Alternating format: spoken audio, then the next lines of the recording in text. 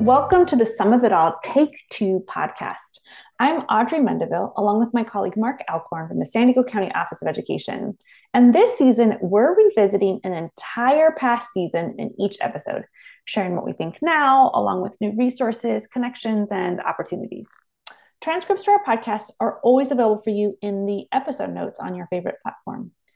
Today, we're revisiting season 5, Curious Schools. When we first read the book, Building a Curious School, Restore the Joy That Brought You to School by Brian Goodwin. And we've been thinking a lot about curiosity, both from the article in season 4 and in this book from season 5. So, Mark, I'm super curious. What's something that's still resonating with you? Well, as I was reviewing season 5, Audrey, I was reminded how I talked about this wondering. And the wondering is, are schools factories of compliance or laboratories of learning? And the reason that I'm circling back to that is I'm thinking also about this push for compliance and how does that impact curiosity? And I think the reason that I'm thinking of this more in this moment is I'm thinking more and more about how students have been robbed of the opportunity to be curious with the justification of them needing to be compliant. Pay attention. And this idea, of course, that's really something that on everybody's mind, this idea of catching up and what does that mean? So I kind of wonder, what does it take to break this cycle, Audrey? Because it seems like the tighter that things are wound around compliance, it seems like the less space there is for curiosity, which I think just a really sad way, it's actually taking us the opposite direction. The more we wind things tight and say we need to catch students up and we really make things very, very tight and not have room for curiosity, I think we're going the opposite direction in terms of students gaining a deeper understanding of math concepts. Oh, that's a great point, Mark. I can see that. I can feel that with my own children. I I don't think it's probably a binary choice. Like I don't think it's either curiosity or catch kids up. And I think we're pretending it is. And so maybe what you're really pushing us to think about is where's the loose tight of that. You know, I know a lot of leaders talk about that in leadership studies around like it's not about all the way over on one end saying just like let's go 100% for curiosity, or on the other side going like 100% it's about catching up and drill, but like it's about like finding the sweet spot between those two, and that's an ongoing space for us to grapple with, I'm sure. Yeah, I appreciate you bringing that out. It's definitely us finding that sweet spot, and perhaps as we go through this episode, that will help us consider that. Recently, Audrey, we had the great privilege of attending the California Mathematics Council's South Conference. And by the way, if you haven't attended that conference before, and you're a listener and you can get over this way in California in November, we really highly recommend it. And in that conference, Audrey, you and I were sitting in a session where this idea of struggle was mentioned, and I'm really thinking about how curiosity drives that idea of struggle, and how if I'm curious about something, and if I'm a student in a math classroom, that curiosity might allow me to sustain that curiosity, and or that being curious will allow me to work through struggle, excuse me. And so, but we've had lots of names for this idea of struggle, right, Audrey? I mean, we have this productive struggle and unproductive struggle. And I really, after the conference, went away thinking about like, are we even calling it the right thing? And what do we mean by that? You know what I mean? I do. Of all the things that are sticking with me from the conference, Edmund Harris had a keynote that he did on the first day. Fascinating, brilliant scholar. I got to give like a tangent real fast. He created the curvahedra, which Yes. are one of the playthings that we take to our play math events. And if you Mm-hmm. haven't seen those yet, you need to Google curvahedra. Because if you talk about curiosity builders, you can use them to build all kinds of things in geometry. And if my secondary folks out there are saying like, oh, there's not enough stuff that just like sparks wonder and joy and secondary mathematics, like this is one of those things. I like literally adults start playing with them, secondary math teachers, and they're like, it's not building what I thought it was going to build, or like super interesting stuff. So Right. that's my tangent. But in his keynote, he said something around challenging the idea of like this phrase of productive struggle, which you and I have used and talked Yes. lots and lots about, right? Yeah. And so I always think when someone puts something back in your face that's like, wait, what was I doing wrong? I'd like, that's my favorite thing to talk about. It causes you to really rethink things. So I appreciate him doing that for me, and it sounds like for you as well. Right. But he was talking about the fact that what I took away from it was that when we say that what we want is productive struggle and we applaud the productive struggle, we're missing out on applauding just the struggle. That mathematicians sometimes just struggle, and sometimes they think it's going to be productive struggle, and then they realize it's not productive struggle. And if we say like it's only valuable if it's productive, like we've missed out on the point. Like doing something or learning something or figuring something out already has a reward in and of itself. And so what we need to rethink is how we are rewarding the part that comes before that, the struggle where you don't realize it might be productive or it might be unproductive. And so he even, in talking with him, he says that's really when he sits and validates his students as mathematicians, is when they are just struggling, when they're in, and Peter Liljedahl talks about flow, like they're in that space of like grappling and they're not sure if they're making any progress on it. And so he's much more eloquent about this than I am. And listeners can probably tell, like I am still grappling with it myself, and thinking about how to communicate about it, but it's stuck with me, and thinking about like curiosity might just exist in that struggle space. Like it doesn't have to be towards something that has an end. So I'm still grappling with that, thinking about that, and how we might rethink how we communicate that the struggle is a space of a wonder. It's a wonderful space for our students to exist in. Yeah, great points, Audrey. And you know what you're making me think about is sort of the teacher role in all of this, because we're really wanting that struggle to be self-generated by the student as they continue their walk and their curiosity. And so this is really pushing me too, and really making me think about, what is my role as a teacher in a lesson, and how do I ensure an environment so students will just continue that struggle in the spirit of their curiosity? Yeah. Well, that's a great space for us to go to next, maybe. Like since the season aired, what are you thinking more about in regards to how we foster that curiosity with our students? What's standing out to you? Yeah, I'm just really reflecting on what things in math class encourage curiosity and which things discourage curiosity. I think we really have to be honest about that and sort of name those things.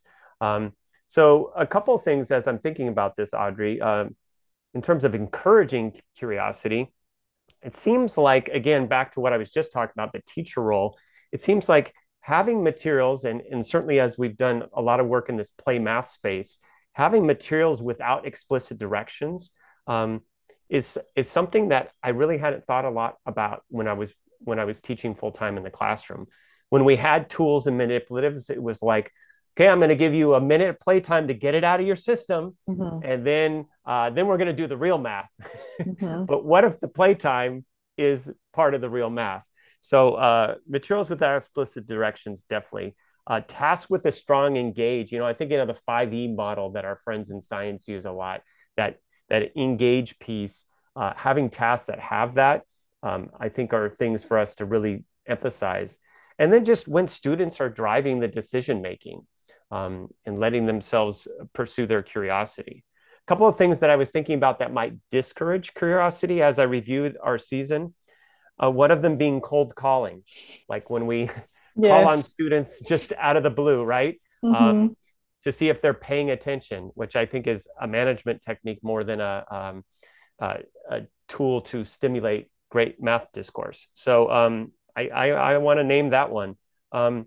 And then one other one, Audrey, one last one, is tasks that are teacher-centered regarding interests, meaning like, this is my favorite task. And kids might actually be a little curious because they're like, I'm so curious why the teacher's so wound up about this task. They are just going on and on. Okay, I'm a little curious about that. but that's not the same as their curiosity around something. So I think sometimes as teachers, we are so excited about things that, I mean, when it comes down to it, our students are not that excited about them. Yeah. You know, but one of the things the book talked about that the kids were excited about were these curiosity boxes. So Oh yeah. like Mm-hmm. early in the book, like page maybe 18 or so, they talk about like how they put this box with a whole bunch of different like drawers and things in it in different Mm-hmm. classrooms to study how students engaged with it. And in some classes, like every single student engaged in it. And in other classes, almost no one engaged with it. And what the researchers found was the difference, and we talked about this back in an early season, was that it comes down to the number of smiles that the teacher had. Like the essentially the very subtle encouragement that it was okay to play. And so I'm thinking a lot about teachers who have tried to like infuse play into their math classes, a space for curiosity. And so like Sarah Vanderwerf blogs around having play tables in your math classroom where you have Yeah. like a table set up and just some things out. And those are there for any student to play with at any point in the lesson, which let's just put some asterisks there. That's not usually how they're used in our classrooms. They're for quote unquote fast finishers or, you know, certain kids who we'll go into that in another episode. I'm going to stop there. In any case, these play tables, I've heard some teachers say like, I put the table out and then kids don't play with it. Or, you know, like they're, you know, how do I get the kids to play with it? And I think it's super interesting to think that curiosity with that box, maybe curiosity with tasks, maybe curiosity with materials, like anything that you put in front of your kids, like your subtle body language as a teacher, like tells students that what they're doing is okay or not okay and encourages it or discourages it.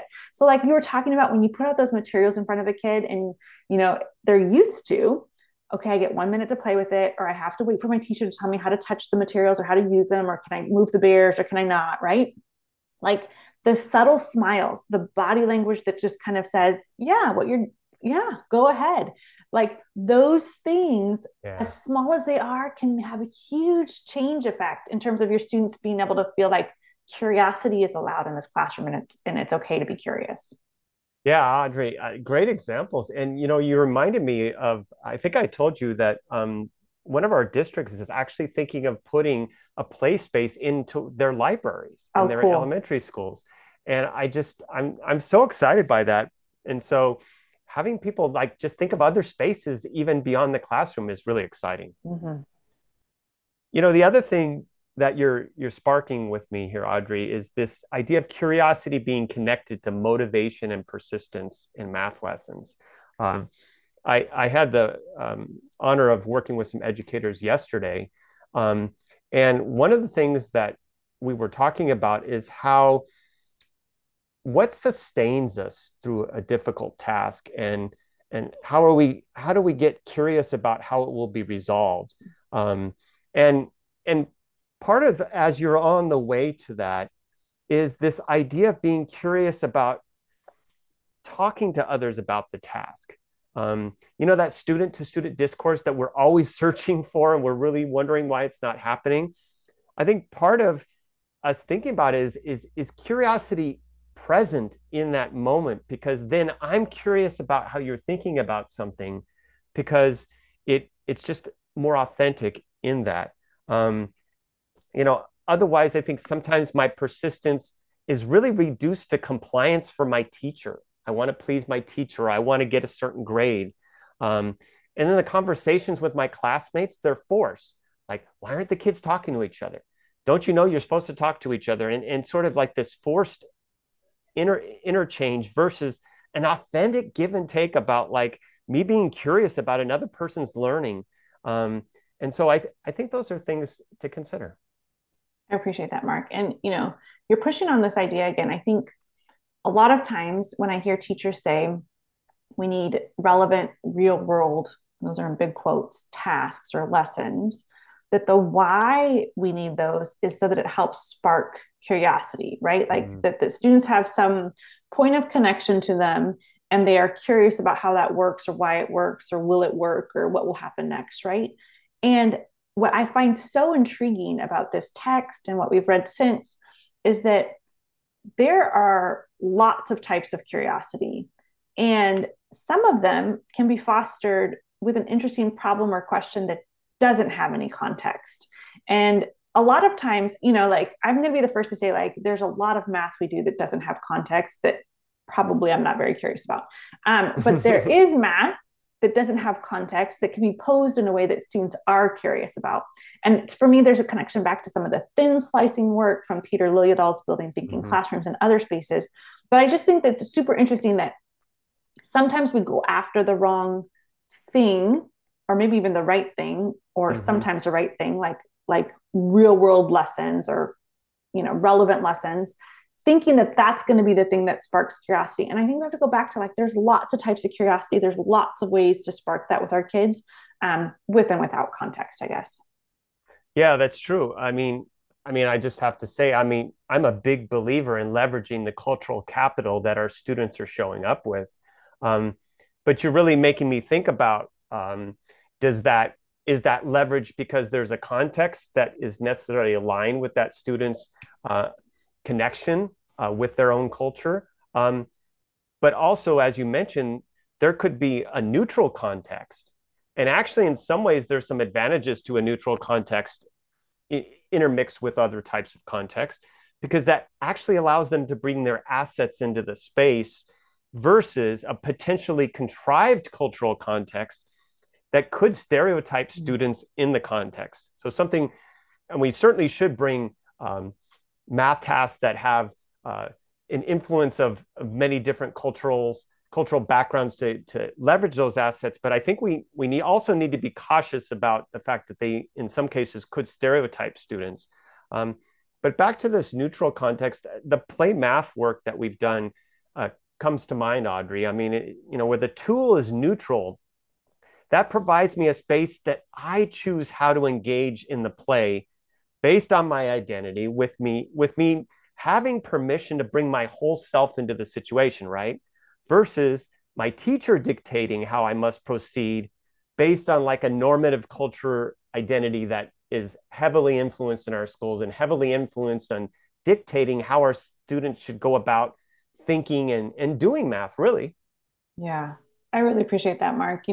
I think the more that we can be curious about that as the teachers or the people putting together the lessons, the more likely we are to foster that curiosity in our students. And I think your point is well taken about what does that neutral context look and sound like. I've also been thinking about this quote around that comes from the book that says, when we're curious about others, we develop stronger relationships with them. And so I'm wondering how that might play into what you're talking about, how when we're curious about our students, do we help to then foster belonging that allows them to bring their cultural capital into the space, and think about it that way. So more to think about there, I'm sure. Super interesting. Yeah, definitely, Audrey. The other thing that I think you and I have been working really hard to do over the last couple of years is thinking about how we think about how we do things productively for students and how some of those same things can be productive for adults. So one of the things we've been thinking about is how do we lead with curiosity in designing professional learning? So what are you thinking about that? Yeah, that's a great point, Mark. So I think that's why the design of the learning task is just so important. And it's a trap that is well set for all of us who lead professional learning, that as soon as you say, okay, I have a professional learning I'm going to do, that we start planning activity after activity after activity. And without a clear learning goal and a thoughtfully chosen learning task, I don't think we're going to tap into our learners' curiosity. I think we're just going to be set about doing things towards, kind of the end. And I think when we authentically set out to enhance or allow space for our learners' curiosity, when we design the task that's going to help them get towards that goal, that's where the learning really can be magical, I think. Oh, I completely agree, Audrey. I think it's interesting how you brought the learning goal as a factor with curiosity. When we reduce barriers to the goal versus the barriers to a specific task, what happens is we open up the possibilities of learning that adults or students can engage in to reach the goal. So I think there's that nice pairing that whether we're working with adults or students, we're lowering barriers toward the goal, not toward just one specific way to get to the goal. So really brings me right to universal design for learning with that, Audrey. Yeah, I like that connection. I think maybe the last thing I'll say about this is that the specific thing is that, there's another quote from the book that has like stayed on a post-it for me, is that employee curiosity and engagement are strongly linked. And so is leaders' curiosity and their effectiveness. And the quote further talks about like the presence of curiosity in organizations and is linked to the success of those organizations. And I think sometimes, like we can make the analogy to our students being curious and their engagement, us as the teachers and facilitators, maybe us as the coaches or the administrators, and our curiosity and effectiveness. But I also think that sometimes we look up at our organizations, we look at our school, we look at our district, we look at the thing, the bigger organization. We're like, are we really a curious organization? And, I think sometimes it's easy to point a finger and be like, nope, they, the district, they, the admin, they, the someone else, right, is not curious. And this always takes me back to an analogy that, a colleague of mine once shared with me, and we sat down, had a long conversation around it. And she said, like when we're driving home and I'm stuck in traffic, and that's definitely my reality many days. It was yesterday for sure. It's really easy to be mad at the traffic and be like, oh, this traffic is awful. And it's really hard to remember that I am the traffic. Like my car, me being in that car, trying to travel on that road, I am creating traffic, right? Like I am as much a part of it as anyone else on that road. And the same thing is true of us in our organizations. I think when we look up and we say, I don't think our organization is very curious, like, is that reflecting on us personally as well? Like, how much are we curious, and holding that as how we operate in the work we do with students, with teachers, et cetera. So something to think about. Yeah, that's great, Audrey. I'm glad you called that out. I mean, it's really, for me, the question that I'm leaving with after what you said is like, how do I drive the importance of curiosity from my current position that I hold in a school district or wherever? So that's great. So one thing that, this episode, this season is all about like taking to like, what are we rethinking? And something that's challenged me from this book is that towards the end, Brian Goodwin says, like, imagine for a moment what it would look like if we shifted our conversations in school board meetings, faculty lounges, school parking lots away from preconceived notion of what's not possible, and instead engaged in a shared exploration of what ifs. Imagine new possibilities for the future that might spring out of curiosity. And, the land of what if can be a dangerous like conversation. I understand how unfruitful those can be at times, but it's challenged me in particular, as you and I have done some rethinking around math intervention, right? And kind of grappling with like, what else could math intervention look like as a system that we can look at, identify, and say, maybe it's not doing its best. How might we rethink it? Yeah. Well, hey, why don't we just take an example right now and see what we come up with? It's there's a lot of different things that are sort of the hot button things that over the last few years, and I'm certainly now as well, these are those skills or concepts that people run really quick to with intervention. And ironically, they also often are the source of IEP goals, at least in elementary school. And so I'm going to grab one of the ones that I like to talk about, and you probably know what's coming, Audrey. I think I do. Subtraction regrouping? Yes, subtraction regrouping. You didn't let me say it. Okay, perfect. So like, let's imagine, this is like what I'm thinking about this reimagine quote. Like, if we imagine there's a student who has taken some assessment or done some work, and we look at that student and say, gosh, you are not up to par with subtraction regrouping, right? Right. Like our normal system then goes and says like, fill in the gap, lots of subtraction regrouping. We're going to, maybe we go back to the louder. Yeah. Maybe we'll go back to the concept. Maybe we won't. Maybe we'll just, slower, louder. But what if instead, like, we reimagine this around the student's assets? So like maybe this student, for instance, is really good at addition. So we're like super puzzled why they're not good at this. But like they can add large numbers together. They've figured out all kinds of strategies, and they're kind of fluent in moving back and forth between strategies to figure out how to add numbers of lots of sizes. Like, right. What could we reimagine intervention to look like that wouldn't be a worksheet of subtraction regrouping? Yeah, I mean, the thing that's coming to mind right away, Audrey, is an open number line, and thinking about, the two quantities and the difference, and having kids bump into the fact that I can add up to find a difference. But not just showing that as a quick trick, but it's something like to be curious about. Like, I wonder if we used a number line, if there would be another way for us to subtract.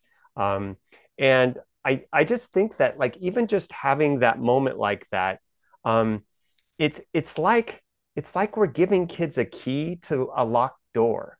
I think when I think of math intervention traditionally, like if stay with the locked door for a minute, it's the alternative is almost like we keep pushing them into this locked door. Can you imagine, like those little video games where the little person has nowhere to go and they're just bumping into the little corner over and over? Yeah, I feel like that's what we do to students. And there's no curiosity left around subtraction, certainly. Because I'm just continually being pushed into this locked door. But I think by playing to strengths, what we are really doing is we're really giving them a key to opening the door and allowing them to keep going through the door and staying curious about subtraction. So I just think that, yes, maybe later the students can engage in that standard algorithm around subtracting, but like, let's stay with the curiosity long enough to keep them interested and engaged and motivated to really understand subtraction versus just this particular algorithm. Yeah, I really appreciate that, Mark. The book talks about, and I think we've known it to be true, is that the longer kids stay in school, the less curious they become, right? And if we really want to change that, if that's really what we're trying to move the needle on, is for the curiosity to linger, for them to stay curious, then it has to be at the forefront of all of our design. So our instructional design, our lessons, as we talked about, and now what you're describing here in intervention, when we look up and we say, maybe things aren't going as smoothly as we thought, instead of removing the curiosity, we need to really lean into the curiosity and help the student imagine that again. So I appreciate the chance to dabble in that area a little bit. Yeah, great summary, Audrey. Well, thanks for joining us for this episode.